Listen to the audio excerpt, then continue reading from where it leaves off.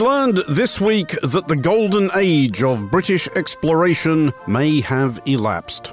We learned and absorbed with a weary sigh, just like that, of the abjectly limited horizons of today's heirs to Raleigh, Cook, Drake, Livingstone and Scott.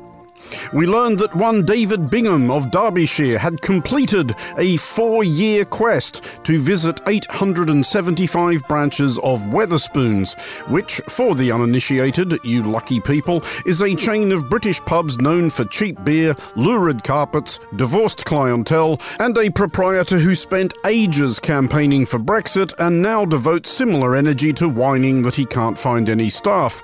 On which note, we learned that this week had much more to teach us about unintended consequences.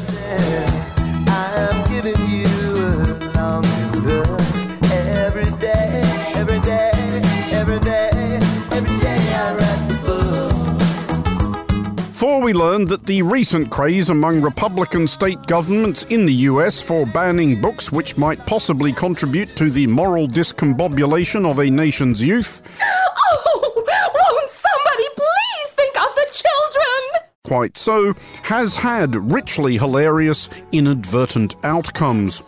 One such concerned state legislature was that of Utah, which acted last year to banish from elementary and middle school libraries books which might be considered pornographic or vulgar, which by Utah standards might well include any or all of The Very Hungry Caterpillar, Paddington Helps Out, and The Tale of Jemima Puddle Duck.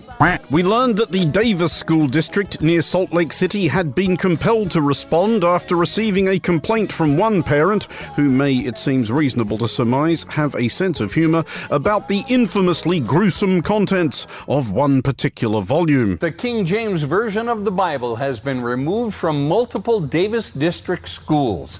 This after a committee found it contained both vulgarity and violence. And we learned that, even more amusingly, the schools of Utah, of all places, may also have to shield the young'uns from the potentially corrupting contents of an at least equally pernicious tract. A school district in Utah that opted to pull the Bible from elementary and middle school libraries is now considering whether to ban the Book of Mormon, a text sacred to the largest religious group in the state. A school committee deemed the Bible age inappropriate last month because they said it contained vulgar language or violence.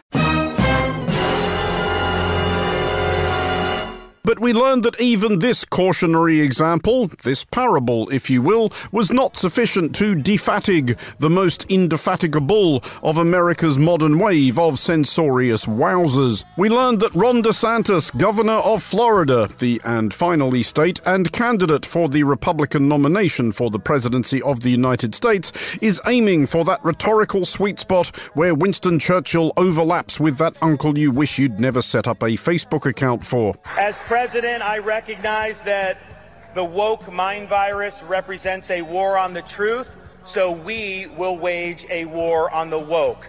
Actually, this is going to get tedious. Can we insert increasingly absurd sound effects, bells ringing, geese honking, a clown car klaxon, that kind of thing, behind every invocation of woke?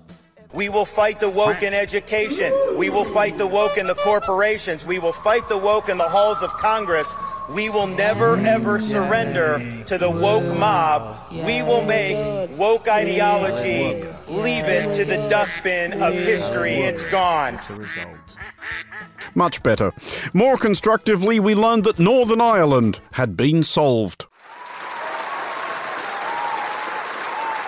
We learned that this intractable knot of tangled political and religious threads which has confounded the sharpest diplomatic minds of recent decades has been deftly unravelled by this guy.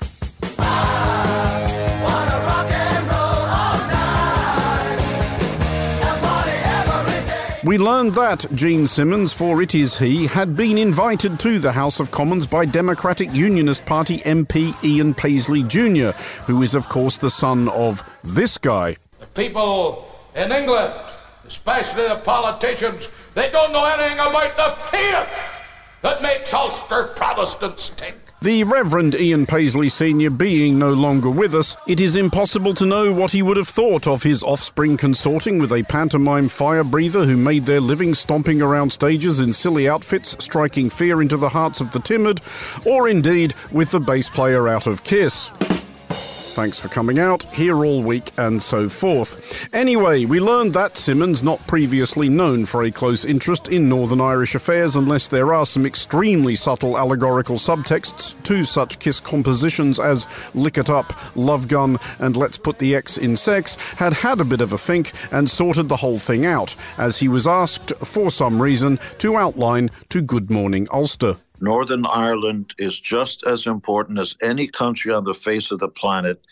And you can't have people pointing fingers and saying, yeah, well, you don't have a part. Your building's not up and blah, blah, blah. People have their lives to lead, and it's the government's job to take care of people's needs. So I hope everything gets back in order in Northern Ireland, and the people's business should be done by their elected officials. See, Northern Ireland? See? You see how simple this is? We, for one whimsical news monologue, would like to hear a great deal more of this kind of thing, and not just because it will make padding out 7 or so minutes every Friday that much easier. The possibilities are endless. David Lee Roth arbitrating Western Sahara, Alice Cooper getting to grips with the Salala River dispute, Nikki Sixx demarcating the borders of Arunachal Pradesh.